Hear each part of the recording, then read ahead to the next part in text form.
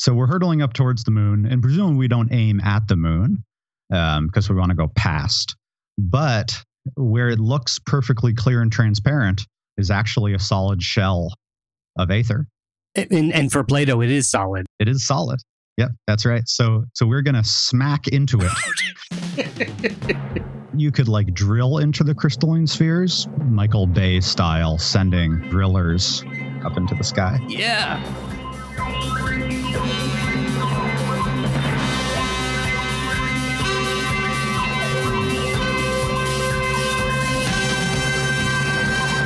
Good morning, Matt. Good morning, Philip. How are things there? In dim, but otherwise okay. Dim. Yeah, you're dim on my screen. Mm-hmm. We have some... Whoever makes Skype, I'm talking to you, Skype guy or woman or team. The amount of technical difficulties you have put in there is really interesting. It's extraordinary. It's amazing. It's amazing. I think it might prove that we're not living in a simulation is the fact that Skype is so screwy. That is that no simulation could be detailed enough to have that many bugs. Yeah. No creator would be that cruel. Oh, well, now we're into David Hume territory. Yeah, okay. Yeah. Or Bill Gates. So last week was very exciting. We kind of painted a picture, a vivid three-dimensional picture of Plato's vision of the cosmos. And it involved crystal spheres that all the heavenly bodies were, each one of them, the sun, the moon, the planets, each one of them had their own crystal sphere. This is what he thought. Just give us a quick recap last week on what the sometimes called the onion universe. So there's these layers of concentric spheres of perfect crystal, and embedded in each of these spheres is one of the planets. And it is the nature of these crystalline spheres to travel in perfect circles around us, around the center of the universe. So when we look up at the sky and we see the planets and the stars going around, the reason they're going around is because they're embedded in these crystal spheres. So the spheres that are close to us move around fairly quickly. So that would be like the moon. And then the spheres that are far away have further to go. So that's why Jupiter takes a long time, for instance, to go around. Right. And this was Plato's specific vision? Well, sort of Plato had kind of a crude version of it, and then it gets polished up by people like Ptolemy, the Greek astronomer. Right. Okay. Oh, Greek astronomer. Yeah. Oh, yeah. Well, of course, Plato's Greek as well. It's the Greeks.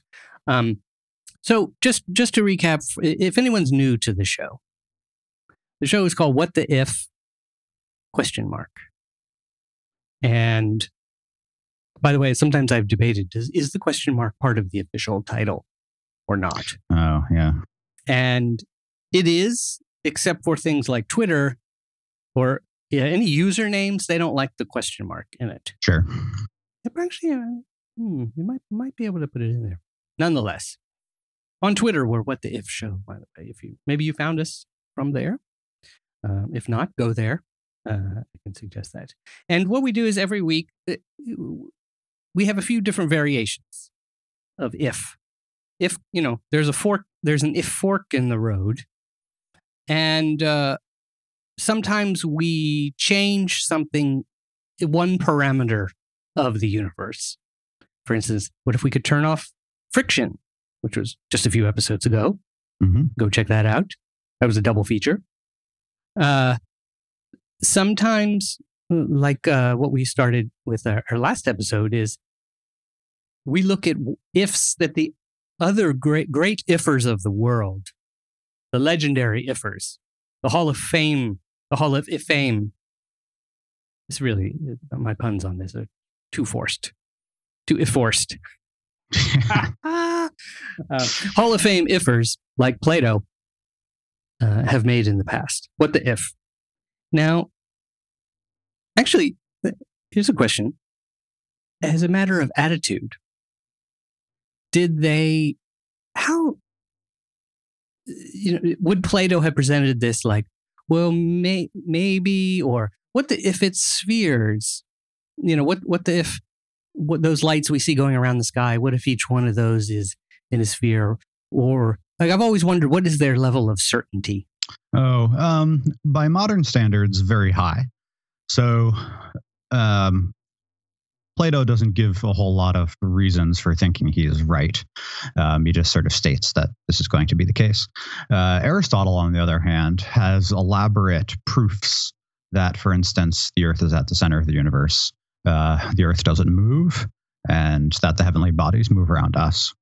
So those specific points, Aristotle thinks he has proved in the strict logical sense of it could not be otherwise. That is, there is no possibility that the universe is not structured this way. Oh, that's interesting. So he's using logic. Right. There's no sense of a hypothetico-deductive model here, though, where like nowadays we would say, if the universe was structured this way, what would be a consequence that we could go check? And that's not the way Aristotle did stuff. Like that was half-assed knowledge if you did it that way. if you can't prove something to be true, then it's not really worth knowing. Yeah, it's interesting. I mean, one clear difference we could say between the way they went about things back then in the good old days and now in the even better days is now we need mathematical proof combined with evidence. Well, not necessarily mathematical, because folks like biologists get along fine without a lot of math. But there's a sense that you need to be able to go check your ideas to see if they're correct. Oh, right. And so if it's uncheckable, then so even if you had exceptional logic, so Aristotle could present excellent logic, they didn't have really any ability to test so much. Yeah, and it wasn't, I don't think if ability is the question so much as that was not seen as relevant. That is, the important thing was to be able to prove something logically. And if you could prove it logically, then why bother going to check it? Right. Yeah. Where would they have seen, like, would they have said, here are the problems, here are the biggest problems of our age, and we're working on it, and maybe someday someone will solve that? Yeah, not many. Well, I should say we only get the finished product, right? We have the collected works of Aristotle, which almost certainly includes things written by people other than Aristotle as well. So since we only get the finished product, we didn't see that exploratory phase. So Greek philosophy as we know it was sort of a completed project. And there were little bits to fill in specific problems, but the grand problems had all been solved. Oh, interesting. We don't have the worksheets. That's right. Or the journals or scratch pads, which probably weren't even scratch pads. They were probably conversations, you think? Yep, almost certainly. These are transcripts of conversations people had in the market walking around. Wow. Not dissimilar to a portion of Einstein's work and other great scientists. Yep, there's something to that. Fortunately, Einstein did write some stuff down, so we can reconstruct something. A little bit, yeah. So, and then the other part about the attitude was that they would say, this is how it is. Was it? We have no idea, I suppose, but do we think, we could speculate, was it sort of like fake it till you make it? Or... No, I think it's reasonable to think that the Aristotelians were quite confident that what they had was the correct and final answer. Smartest guys in the room. Yeah. So there's very little sense of exploration in that kind of thinking. It's you find the right answer and then you're done. Interesting. And it's been pointed out that this gives kind of a sclerotic view on knowledge. Like, what's the point of going out and looking for things if you think you've already got all the answers? Oh, you think that was their attitude?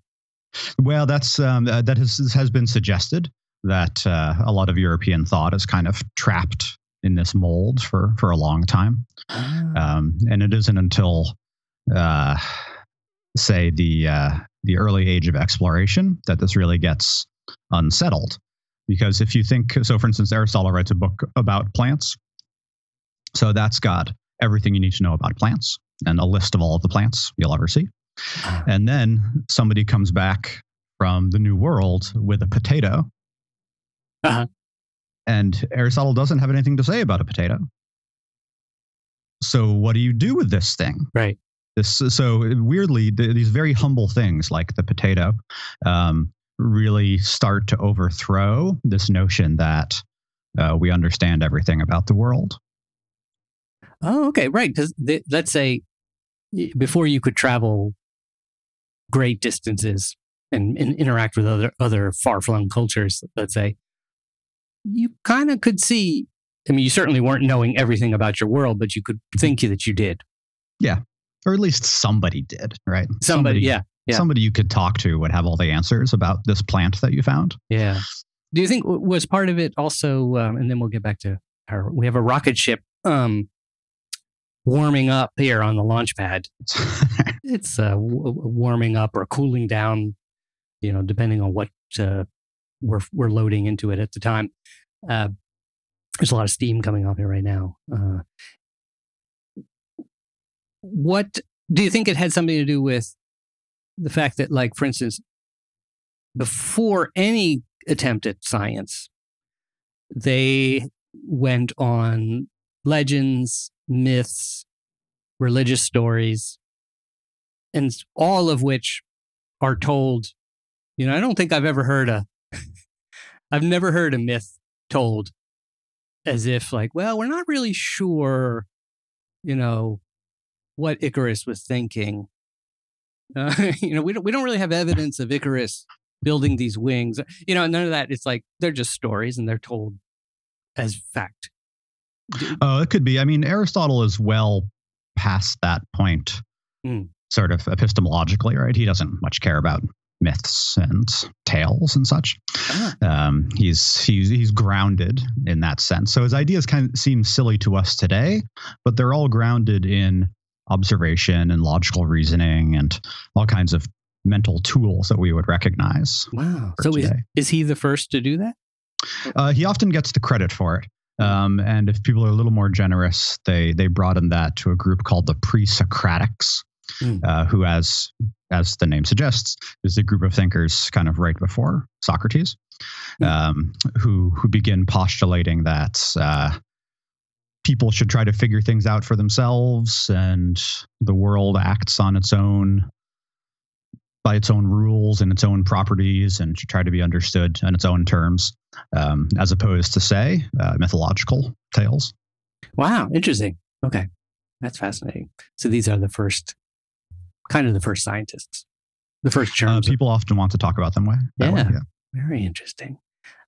So Aristotle, Plato, I don't know. Are these guys at the exact same time? Where is Plato? So let's take these three: Plato, Ptolemy, and Aristotle. Mm-hmm. What's the chronology with those guys? Oh, so Aristotle and Plato are 3rd and 4th century BC. And then Ptolemy doesn't come around until the 1st century AD. Okay. So Plato and Aristotle are the age of sort of Greek city-states before there is a unified Greek civilization. And then Alexander the Great, who is Aristotle's student, conquers the known world and creates what we think of as Greek civilization. And then, hundreds of years later, Ptolemy is living in this. He's living in Egypt, which was conquered by the Greeks. So it's very confusing because there's a sense in which he's Egyptian and Greek and Roman all at the same time, because you're conquered by the Romans, but they speak Greek and they're in Egypt. So there's this intensely multicultural environment. So when we say Greek, we have a particular, we think about, bald white guys with beards and togas, right? In but the really, Acropolis. it needs to include Africans and Persians and modern day Turks and Indians. That it's really a fantastically cosmopolitan empire. Wow, very multicultural. Yeah. Wow, somebody's really got to get to work on those murals. Yes. Well, I should say, actually, there are murals of Greeks with deep brown skin, right? People who we would recognize as African today. But those aren't the ones that get reproduced in the books very often. So, right. Interesting. Well, there's a whole story there. So, to recap, last week we were saying what did. First, I said, what did the ancient Greeks think? And then we were looking at Plato specifically proposed that the universe, not just the solar system, although it sounds like there wasn't much difference. The solar system was the universe, was made up of these crystal spheres called ether, right? Made of ether, which is some unknown, which stands for, we don't know. Well, it's supposed to be this crystal stuff. It's perfect. Beautiful. Right. So see, if science could stop there, we would probably progress a lot faster. Look, I don't know. It's cool. It's nice. What do you want to know? Yep, that's right. But there's less work to do then, right? There's nothing for your postdoc to do. That's true. It's poor job security. So I want to fly through Plato's universe. That's what we want to do. So we got this rocket ship here. It's ready now. The green light is on. And we're going in and let's go. Everybody come with us. I invite you, our listeners, come with us. Bring your backpacks, bring your trail mix, and put your backpacks up in the overhead bins. Don't fight over that. We'll sit down, we'll put on our seatbelts, and we're going to take off. And did Plato ever imagine going into the air or space? He did not. I should say there are lots of other cool Greek era, what we would think of as space exploration stories. And they often are of the shipwreck variety. That is, you sail too far and discover that you're on Venus. Oh, that's awesome. So those stories often do not follow the Greek cosmology per se. They're much more hand-wavy. But there are these fantastic, I'm blanking on the name of the great one, but there's one of these great stories that involves sailors that shipwreck on Venus, and there's battles between pirates and boats sailing between the different planets. It's really pretty awesome. Wow. Early science fiction. Yeah. That is really cool. I love that. Oops. We wound up on Venus.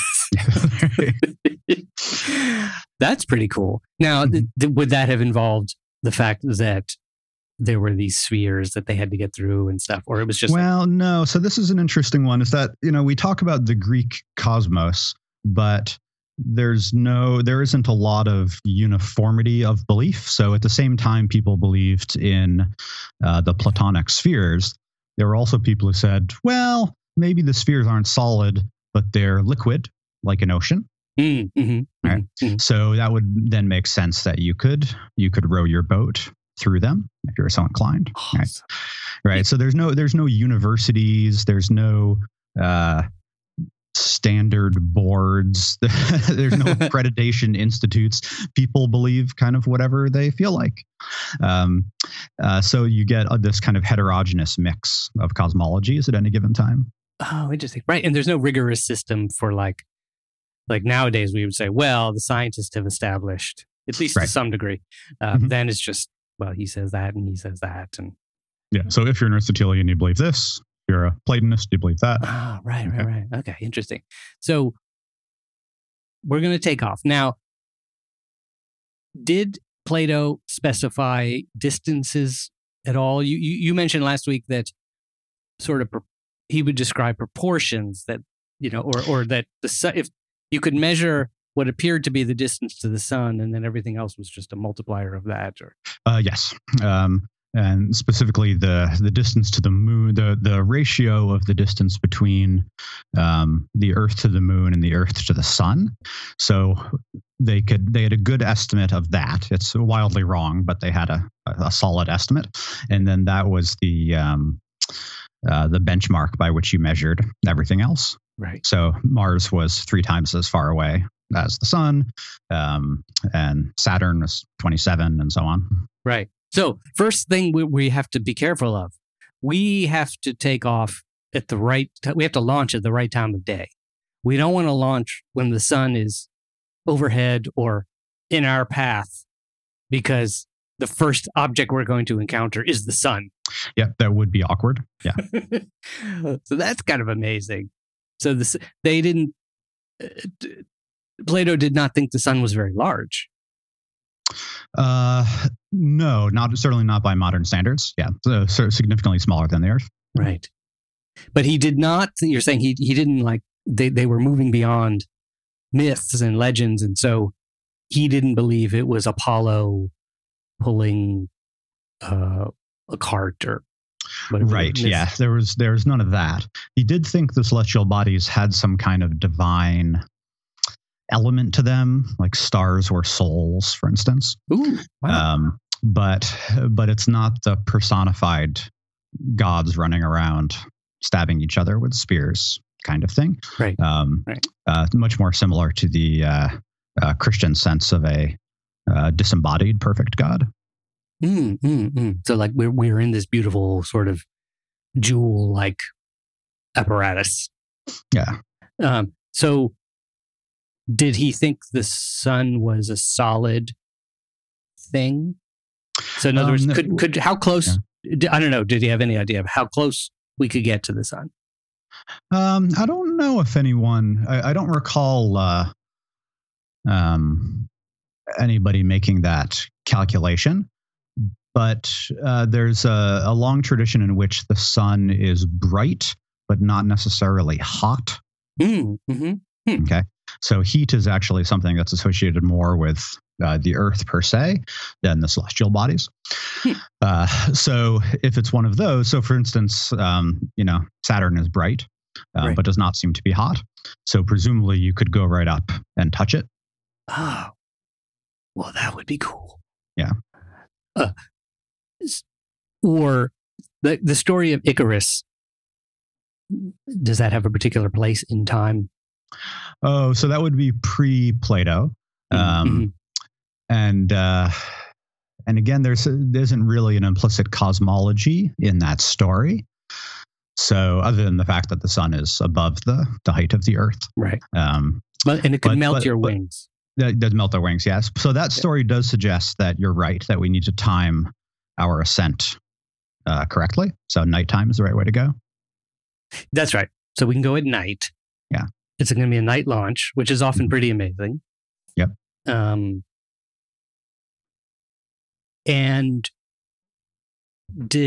so what did they think night was?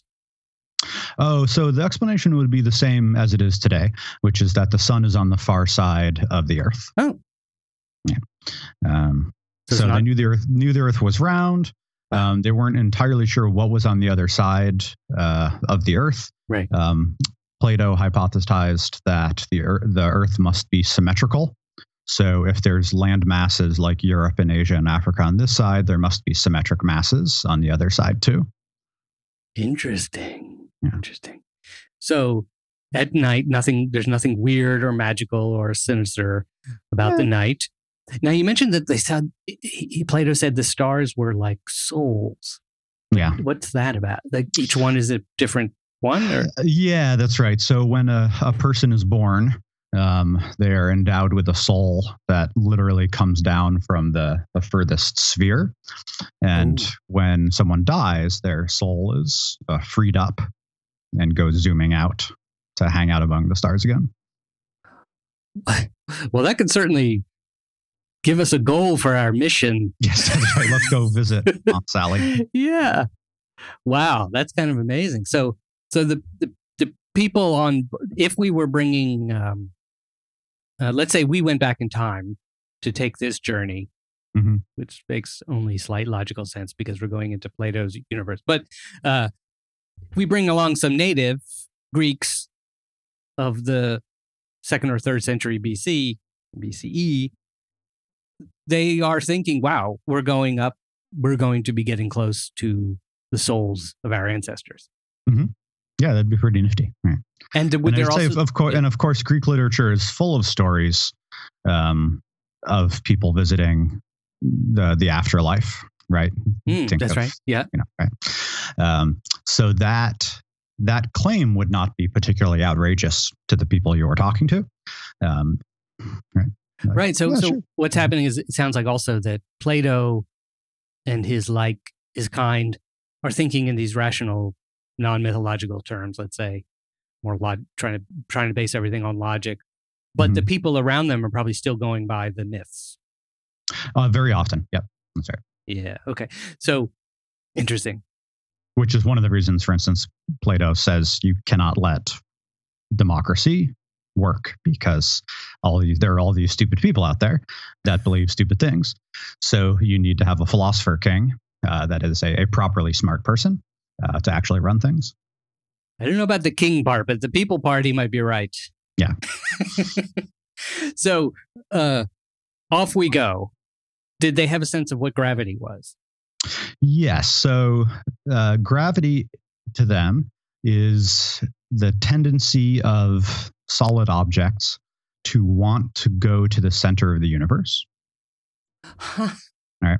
So you can actually convince yourself of this without too much difficulty. So if you just grab some heavy object nearby, like a book or a cat or something, right, and you suspend it, and then you let go, you see it trying to get downward. Yes. Right? Yeah. And if you and of course it hits something on the way down, a table or a floor or something like that. But you can imagine that if it didn't hit anything, it would just keep going to the center of the earth. Right. Oh, which is the center of the universe. Which is the center of the universe, right? Because Aristotle proves that that's the case. Right. So we know it is the nature of solid objects to want to get to the center of the universe. It's so interesting because when you first said the objects, they thought that objects wanted to go to the center of the universe, that my total image was of things flying up into the sky. Yeah, that's right. It's precisely the opposite. Which is actually no more accurate than going down towards the earth, because the center of the universe. There's no center of the universe out there in the modern sense. That's a whole nother bizarre concept. The center is everywhere. Okay, so we're taking off. Now, they did understand, like we know the Chinese had rockets. I'm assuming the Greeks, well, they understood. They did not, but we can have the Greeks rig up a big trebuchet or something like that. Ah, so they didn't have gunpowder or any of these? They did not. The Chinese have gunpowder for 1,000 years before the Europeans steal it. Yeah. Oh, wow. Okay. That is a basic fact I should have known, but didn't even think about. So all the fighting, yeah, right. If you think about the Iliad, it's all just horses. It's all just people stabbing each other, throwing rocks. Yeah. Swords, knives, javelins, right, rocks. And Trojan horses. So off we go. We're taking off. We're going to. Well, they would have used a catapult. So right. I mean, they must have had that. A catapult. They had catapults. So that's what we're going to do. We're going to launch by catapult. Right. The biggest catapult ever built, and off we go. Okay. Swing. They for some reason, maybe happily, the wars have ended. They don't feel the need to have, a million ships and all this kind of stuff. And they've devoted everything to their space program. And they built this giant, catapult. And pooled their resources. Exactly. Pooled their resources and didn't bother to send dogs or monkeys first. We are the first. So off we go. Flying. Now, it's a basic question, but we don't need to calculate it, but I'm guessing the amount of force, needed to launch by catapult as opposed to rocket would be many Gs. It would, but the scale is, remember, much smaller than we're used to. So we don't have to go as high as we think. Oh, that's right. Yeah. Okay. Well, good. Off So we might go. survive it. Right. And as far as Plato understands, in his universe, there's air in space? Or There is. So we haven't talked about this, but there's 4 elements in classical Greek thought: earth, air, fire, and water. Right. And those are arranged more or less in layers in the universe. So Earth is at the center, is a ball, right? Right. And that's because all the earthy things want to get to the center. And then there's a layer of water around that, right? And how do you know that? The ocean? Ocean, yep, exactly. Right. And the Earth pokes through the ocean in a few places, and then we call those islands and continents and things. Okay. But for the most part, it's clear that water is a layer above Earth. And then you have a layer of air on top of that. Yep. And you know that air has to be above water because like bubbles go up when you're underwater. Good. Right? Yeah. And then you need to have a layer of fire. Right. So how do you know that fire has to be above air? Because flames go up. Because flames go up. Yes. Right? This is I was talking a moment ago about how the Aristotelian system is all empirical. It's based on these very basic observations of the world around us. So you always see fire go up. So that's clearly where fire wants to be in the universe. Wow. If science today were as easy as that, I probably would have stayed in it. It's possible. The physics teacher at the college level. Okay, so fire is clearly above. Why, class? Because flames go up. Because flames go up. Right. And I should say, and that simplicity is also one of the reasons it's so persuasive, because you don't need a mathematical proof or a rigorous experiment. If you've ever seen a fire, you have all the information you need to make this system work. Right. So I guess one of also another major leap that happens in the history of science and thought is that as Neil Tyson says often, one of the credos of science is that your eyewitness testimony is worthless. Right. Yes, and that is one of the moments when experimentation becomes reasonable. Right. As soon as you start thinking that your ordinary experience is perhaps not so reliable, then it becomes sensible to do things like run experiments. Right. So up we go. All right. So up we go. So we go through our layer of air. That's good. So the layer of fire is going to be and then the layer of fire is going to be a little tricky. There's a slight ambiguity here because when you look up in the sky, you don't usually see a layer of fire, right? Right. So there's this question of where is it? Right. My personal head explanation for this is that the layer of fire is just very thin. So it's hard to see. So maybe even as we hit the layer of fire, if it's thin enough, then we can probably get through unscathed. Right. Yeah, exactly. So it's more like the fire on top of, like you can light a fire on top of alcohol. Yeah, that kind of thing, right? Yeah, and you can pass your hand through that. Don't do this at home. No. But did you get like these blue flames coming off the... You can stick your hand through an alcohol fire quickly and you won't get harmed. Yeah. Right. Definitely don't do this at home, by the way, if you have consumed alcohol. Yes, this is the problem, is that the very presence of alcohol makes it less likely you're going to do this experiment safely. Exactly.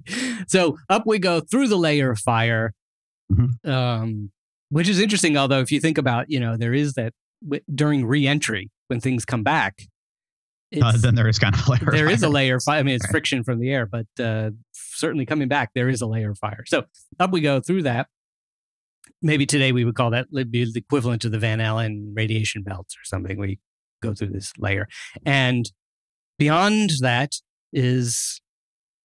So the next layer is a crystal sphere. That the sun is in? The moon, actually. The moon's the first one. Oh, okay. So the moon is in front of the sun. Yeah, because it takes the sun a year to go around. It only takes the moon a month. Oh, so the day, Yeah, it gets a little confusing. So the Earth goes around, or the sun goes around both in a day and a year. So that averages out to almost a year. Right. Although that makes sense because I guess when you look up at the sun and the moon on any given day or night, they go together. Yeah. But the moon definitely moves a lot more each night. Mm-hmm. Then that's the idea. Sun moves during the day. So So we're hurtling up towards the moon, and presumably we don't aim at the moon because we want to go past. But where it looks perfectly clear and transparent is actually a solid shell of Aether. And for Plato, it is solid. It's not one of those, solid. Not one of these heretics who said it was. So we're going to smack into it. So the best we can hope to do is land on the crystal sphere. That's right. And whether or not you could like drill into the crystalline spheres, I don't know. Right. Maybe if you had a good drill.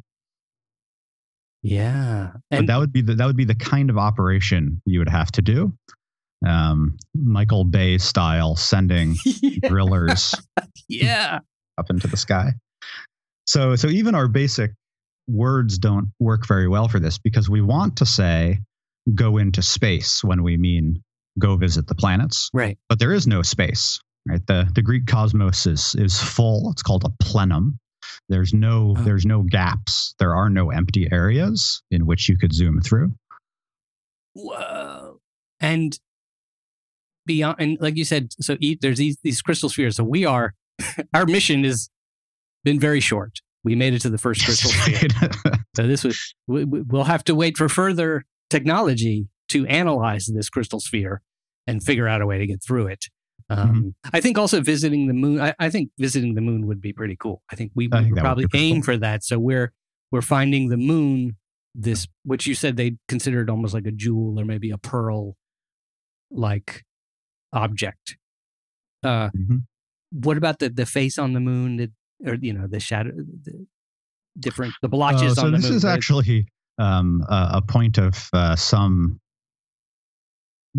difficulty, which is that all the planets are supposed to be, all the celestial bodies are supposed to be perfect, and perfect in exactly the sense you're thinking of. So perfectly spherical, without blemish, right, unchanging. But when you look at the moon, it looks kind of blotchy. Yeah.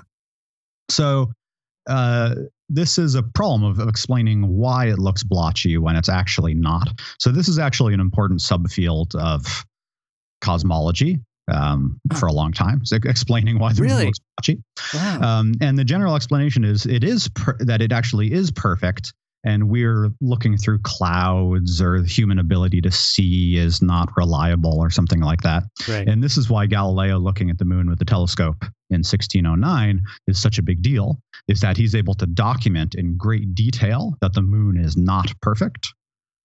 Wow. He sees for the first time that those are three-dimensional. Exactly. He says there's mountains, there's valleys, there's craters. Right. Wow. And that's what most of his great book, the Siderius Nuncius, is trying to convince you that he has seen that the moon looks just like the Earth. Wow. And he has to convince you of that. He does. Right, of course, because he was the only one who could see. He couldn't take, because he didn't want to give anybody his telescope. So. Oh, is that right? Yeah. Because it was a moneymaker. You don't give away your moneymaker. Wow. It wasn't just that he couldn't take pictures and stuff. It's, he literally charged more than like the friendly guys in the park do when they set up the local astronomy club. Wow. And that must have been amazing. I mean, for him to have seen that the first time must have been quite like insane. Yeah. Did he then also say, "Oh, there's no crystal spheres"? That was his argument, is that yes, there's if the moon is not perfect, then the idea that the celestial bodies are all perfect spheres is probably not right. Wow. And therefore it's got to be something else. He didn't really have an alternative per se. He spent some time trying to figure this out, but he never really gives an alternative. But the crystalline spheres had actually been in doubt for a couple of decades before this, after a guy named Tycho Brahe observed a comet come through. And comets were traditionally assumed to be within the atmosphere. Right. Okay. Yep. So this is why, for instance, we say meteor in meteorology. It's because meteors were supposed to be a weather phenomenon. But Tycho is able to take measurements of how far away the comet is at any given time. Right.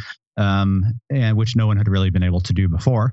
So he just kind of marks down on his map how far away the comet is from the Earth, and finds that it seems to be passing through the crystalline spheres. That is, it's going from layer to layer. And that's not, if they're supposed to be solid objects, that's not possible. Right? And in what year he's in the... That's 1577. So in 1577, they are still believing in the crystal spheres. Yep, that's right.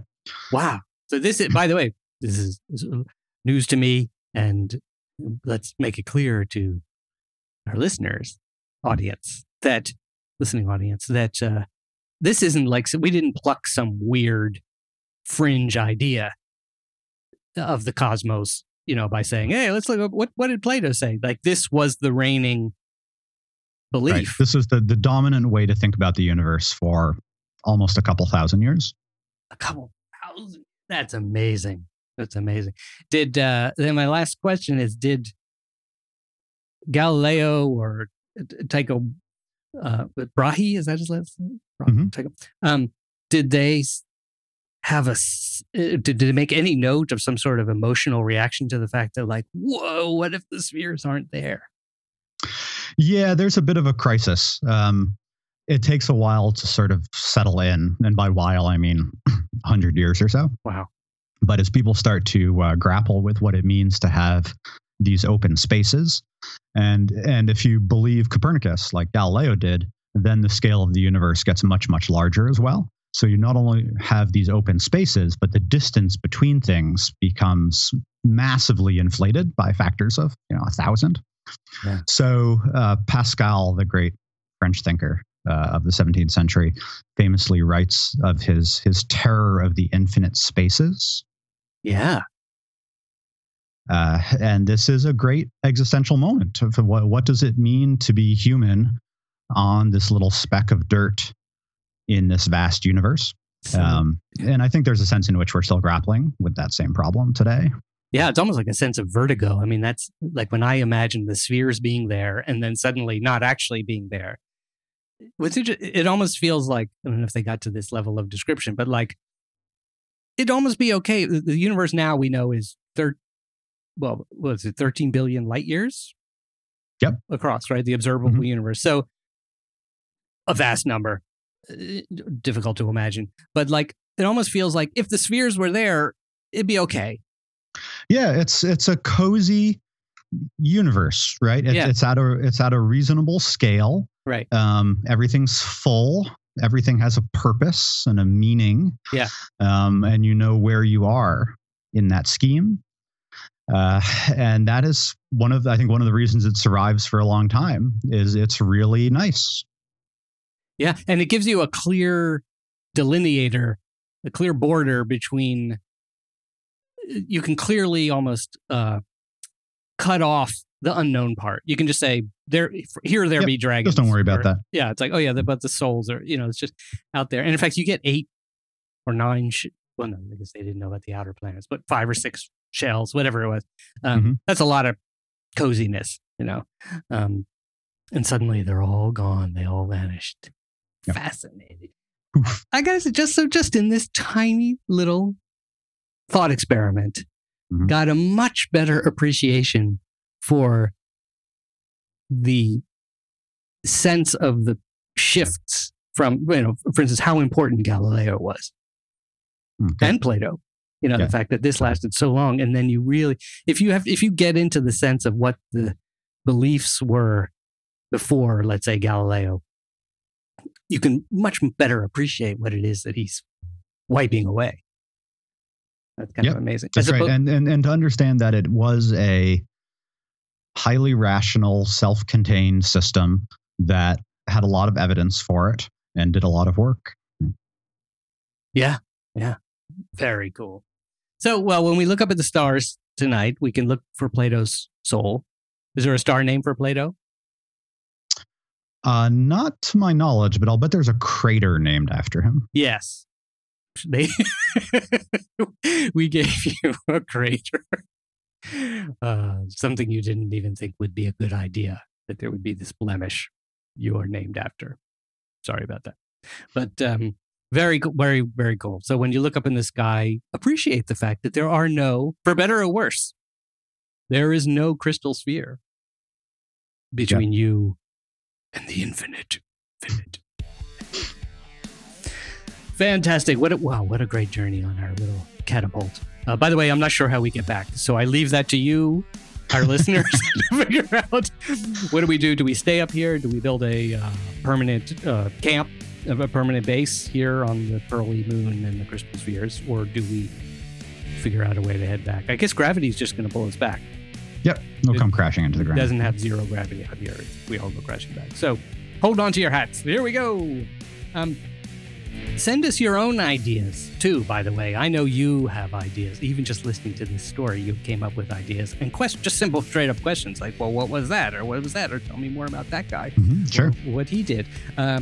Shoot us your thoughts via Catapult or any other means. Come to us on Facebook. I'm going to start with Facebook. Before Facebook always gets left the last thing I mentioned. Facebook. We're on Facebook. What the If? Facebook.com/What the If. I think it is. It's a page. It's not a person. It's a page. What the If.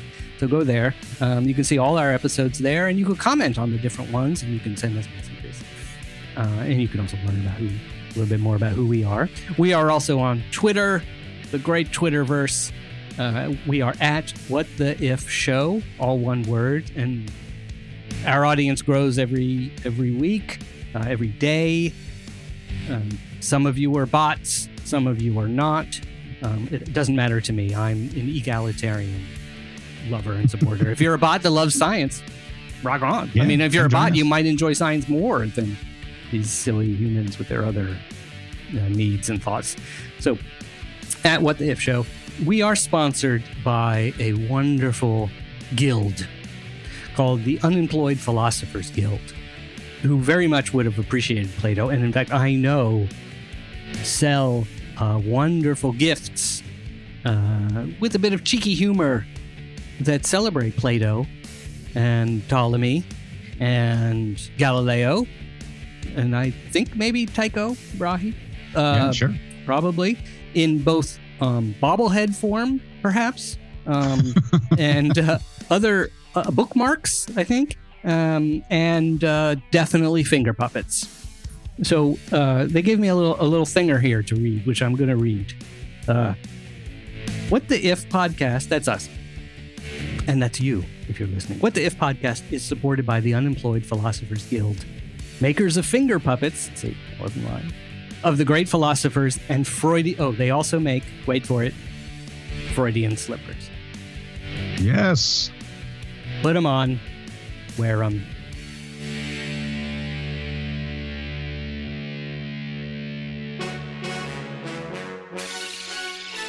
You can find all these things at thephilosopersguild.com. That's their website, philosophersguild.com, the Unemployed Philosophers Guild.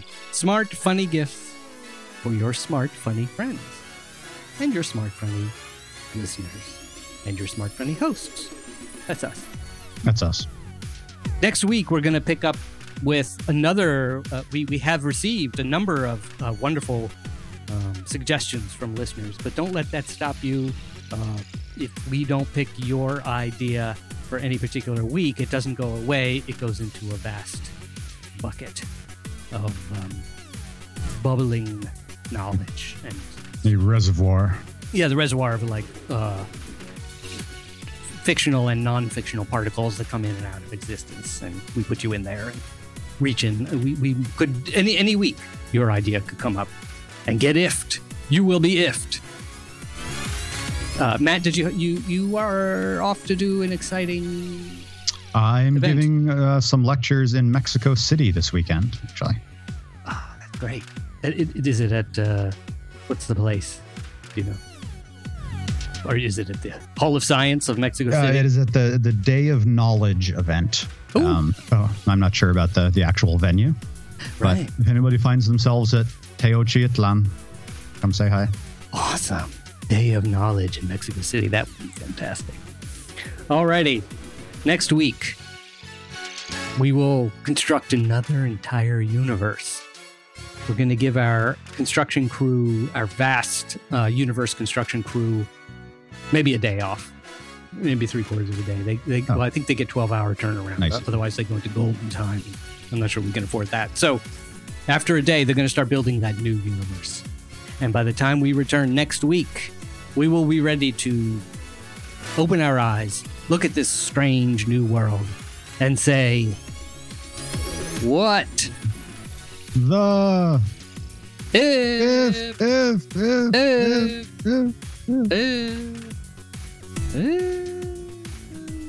bye now.